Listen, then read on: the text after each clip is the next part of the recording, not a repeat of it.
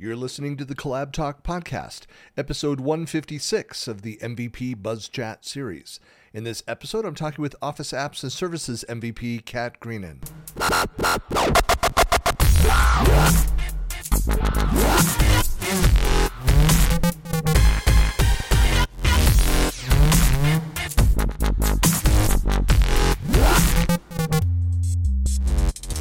Hey everybody, this is Christian Buckley with another MVP Buzz Chat, and I'm talking today with Kat. Hello.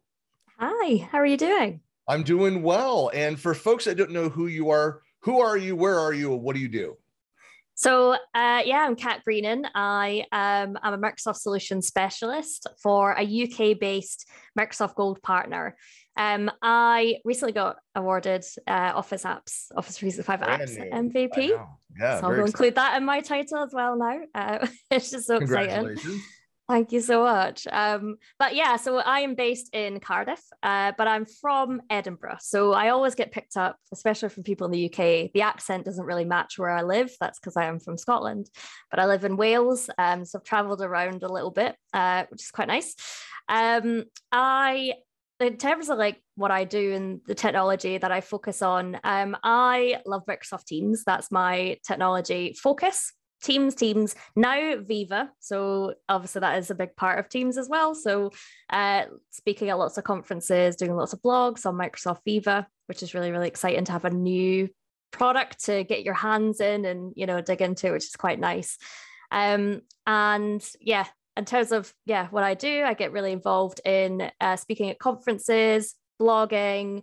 I'm on TikTok now, so if there's any TikTok fans out there, I know that there are a lot that are out on. You slowly see, technology related relevant TikToks. Not that there's a lot of fun stuff that's just out there that's community building and personalities and that side of things. Are you doing anything work related for TikTok, or is it more for fun?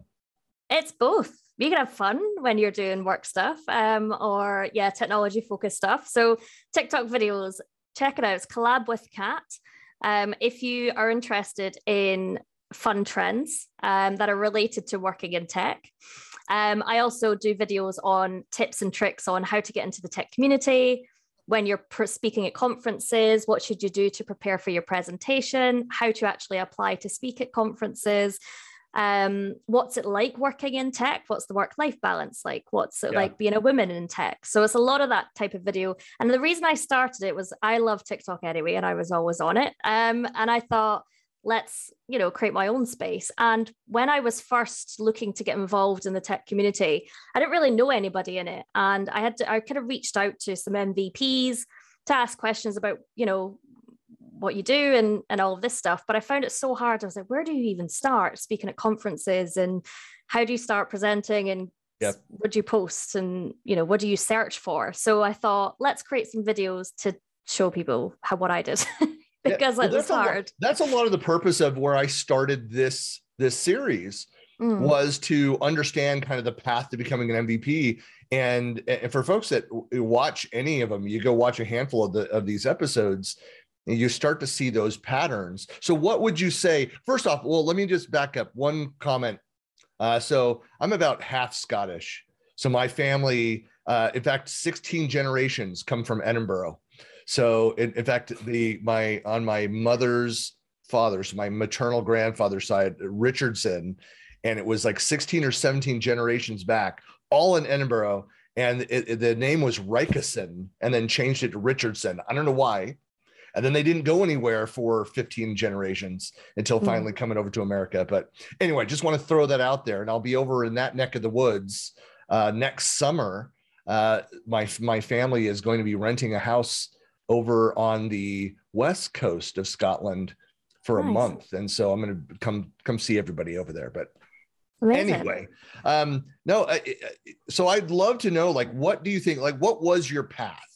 I mean, did you set out at the beginning of the path that you're doing things and somebody approached and said, hey, you should become an MVP? Is it something that you strove for, or kind of what set you on the path to becoming an MVP? So it was a little bit of both. I knew about it when the company that I worked for, we have an MVP who's been in the program. He's more dynamics focused and been in the program for a long time. So I was kind of thinking, okay, let's look at what that is, because people said, you know, oh, he's an MVP. It's always something that people introduced him as. And I thought, oh, what's that? So I wanted to find out more about what it was. I kind of knew-ish what it meant, that, you know, you put time in and you learn more about technology, and didn't really understand it too much. And it was my boss as well who kind of said, oh, look, you know, we want to invest in getting some MVPs in our workplace. You know, that's something that I want to do. And I said, oh, look, I was looking into MVP. Why don't I look to find out more about it? So that's kind of where the initial idea came from. It was wanting to find out more. And yeah, my boss kind of mentioned it in passing as well. And one thing that I think I am is career driven. So I kind of wanted to improve my career. I want to go into more of a, you know, technology or technical role, or I did a couple of years ago, and then did eventually, which is quite nice. And the first thing that I did was I reached out to MVPs. So I searched for MVPs, just Googled them, and then sent them messages on LinkedIn and Twitter to say, look, can I have a call with you, please, just to see what it's all about? It would be really, really apappreciated if you could. And I'm sure that most of them were just angrily shunned you for reaching out to them. Yeah, nobody said no. Well, that's the thing. It's I mean, that's a scary first step. Like, even if you don't know them, if you've not interacted them, I mean, we've all been locked down for 2 years, you know, now, but you know, these are some of the most approachable people out in the community. And so I'd say, like, no fear, just reach out to an MVP. Definitely. Everyone is so friendly, and everybody's there to share. As an MVP, your job really is share your knowledge. That's what it's all about. And so if somebody new is approaching saying, can I have some of your knowledge? You're going to say yes. I mean, if you don't, you know, maybe you don't have time, that's fair enough. But, you know, that's why you're an MVP. So every one of them were so friendly, and they all had there was 3 or 4 of them. I had a call with them. There was somebody that I spoke to at Microsoft as well who helped. He knew a couple of MVPs. He introduced me to some people. So I kind of just asked around, and they gave me some really great advice on what it means to be an MVP. It's something to strive for, and it's great for the career, but it becomes a part of your life. Yeah. So if it's not something that you're interested in doing in your spare time, it's probably not the right thing for you. And I thought, well, that's fine, because, you know, I don't have any kids. I got a little dog. So what do I do in my spare time? Oh, don't ignore the dog though. Come on. I know. My little Brucey. He's my baby. But anyway, I go off track. So that was a good starting point. Find out more, because we had an MVP core, but it was, you know, find out what's happening today, new MVPs, try and speak to people who've just gone through the process. Like, one of them told me about Sessionize, the website, if you want to start. And I didn't know that existed. Which has been used more and more by events. Yeah, exactly. That's how I apply to all of my speaking events. And it's what got me started with speaking at conferences. I wouldn't have known that existed without. Oh, so do you have abstracts? So I know that there are events that use Sessionize. For those that don't know it, it allows you to go as a speaker and build a profile, but events can use it. Then they go through and do like a formal call for speakers. And where, if you're already using the platform, have your profile there, you can go in and say, well, take these 5 abstracts or 2 abstracts that I want to submit, and submit them to that event. But you can even use it for groups, for events that are not using Sessionize for their events. You can still have your profile there that you can point people to your abstracts. Yeah, definitely. So you can basically turn on if you've got a list of abstracts or topics that you cover, which ones do you want to show on your profile or not, sort of thing. So if you have old ones that are a bit outdated, you can just turn them off and keep it up to date. But that was really a great starting point. What I would also say, it was nerve-wracking. You know, people were saying, what communities are you in? And I wasn't in any communities because I didn't know what they were. It was all new. And so there was, oh, are you starting to do more of this? Are you getting involved in speaking at user groups? And I didn't know how to do that. How do I find a user group, and how do I apply to speak at that? So I just started Googling things out of nowhere, like Teams user groups, and which did help. But what's probably helped more was I started a blog called collabwithkat.com, and it was sharing tips and tricks on Microsoft Teams. This is something that I did anyway. So I did Friday tip videos for, you know, a little while on Office 365, just out of, you know, fun, post them on LinkedIn and things like that. So I changed that into a blog. And as soon as I started posting and sharing content, I got approached by people in the community. So they, you know, somebody actually approached me, Peter Rising, who you might know, who approached me and said, have you been nominated for MVP? Because you'd be a great candidate. People approached me to, you know, join a user group or present at a certain event. And so that all started when I started putting content out there that was interesting to me. And so I thought, oh, this might be interesting to others. And that's when the floodgates opened. You know, something, again, for people that are thinking about this and following a similar path is that, so I'm on the board of my local user group, and sometimes we just struggle to find, we generally have topics that we want covered, and then we go out looking for who can come and present on this thing that our set of users are really interested in hearing about. But it would be, I mean, we do have people reach out occasionally and say, hey, I'd love to come and speak. And we might look and say, well, we have this month and next month the topics, but we don't have something set up for 2 months out. Could we book you for that in 2 months? And so that's, again, people that are being proactive, reaching out to the user groups. We're happy to go and shape our topics around presenters with great subject matter that approach us. It's so much easier than trying to scatter and find somebody to speak for the event. So yeah, that's something that you should not be shy. Reach out to the user groups and say, hey, I present on this. You know, again, worst case, they say, look, we're booked solid 6 months. And there are user groups that are like that. They're like, we're booked so far in advance. We don't like to book them further out because the technology can change and we want to stay current on that. But that's the worst thing that'll happen is they'll say, hey, no, not right now. But the likelier thing is they'll say, hey, we'll find a place to fit you in. I think as well, in terms of finding those user groups, where do you ask them? Twitter is a great place. Yep. So they've usually got a user group. You've usually got an account on Twitter that posts about the user group that you're doing. You can send them a message on Twitter, or even like using Meetup. So Meetup's a really good website for user groups. A lot of user and groups Sessionize. Yeah. Yep. So that was what I struggled with. How do I find the user groups? So that's how I did it. I searched on Twitter, Meetup, and Sessionize are great websites to look at. Well, you know that there's now that you're an MVP, I mean, there's more opportunities that happen once you have that official status. For example, on Facebook, and there's a number of huge communities, like there are Teams communities that have tens of thousands of members in Facebook. But there is also a call for speakers group for MVPs.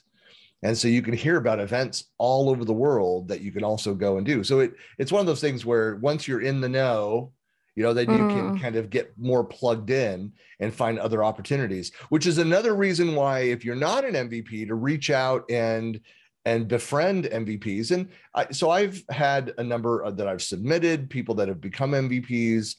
I have others that reach out and ask for formal mentoring around becoming an MVP. And I generally like mentoring, and that's where I know I'll give more time than just some advice one time. I'm a little more, particular about who I pull in. I have to know the person, for one. And it can be virtual know them. I've known them online, but we have regular interactions. But is that something that you're looking to do, is to go now formally, mentor people? I always thought, I could never be a mentor. I don't know enough. It was that whole idea of, shouldn't I have a mentor instead? But being involved in the community. The answer is yes and yes, by the way. So I've realized that. that's the great thing about the community is I'm a podcast host on Cloud Conversations, and we always talk about this, and everybody says they feel the same way, even though I look at them and think, oh my goodness, you're like a great mentor. This is, but they feel the same, that imposter syndrome of, So the answer, I guess, is yes, I would love to. I'm looking to get involved in the STEM Ambassador program this year, which is going to be helping young people, particularly, especially young women and young girls, to get into technology, encouraging them, showing what it's like in my experience. And I've kind of started talking about that a lot more on my TikTok videos and things like that to try and inspire some people, to especially young women, to look into a career in tech or technology. So yeah, I'm looking to do that for the STEM Ambassador program. But of course, if there is anybody listening who just wants some help, please feel free to reach out, because that's what I did and it definitely helped me. So want to pass it forward. Well, Kat, I've got another question for you too. Is like, so you mentioned like wanting to, a couple of years back, like move over into technology. What were you originally like? What was your degree in, or what was your focus prior to moving this direction? So my degree was documentary, film, and television. Oh, so wow. Film and TV was my, it was what I really liked. I like film. I'm really into my movies. And I did that as a degree. And then I did work for BBC Crime Watch Roadshow for a little while. And it just wasn't for me. We'll say that. And I realized that film was really, there was no career option in it for me. It was more of a hobby. And so then I went to China for 6 months and taught English to 4-year-olds. I worked for a charity. So I had a complete non-tech background. I didn't even do it in school. It was completely new. And I kind of fell into a graduate program, which put me in touch with my current company, Core, about 6 years ago. And I joined as a customer success manager because I'd had customer service experience. It was a similar thing. When I was in my customer success role, I would do demonstrations of the products so customers get value from it. And that was the bit I loved doing. And so I said to my boss, look, can I just do more of this stuff? Because I really like doing it. And he said yes, and was very supportive and said, okay. And there was workshops that came out. So we were delivering teams, deep technical workshops, how to deploy it and so on. And I said, I want to get into that. And so he did say, let's see how the first couple of workshops go with customers. I did the workshops. They turned out quite well. And then my role was changed from customer success manager to a Microsoft solutions specialist.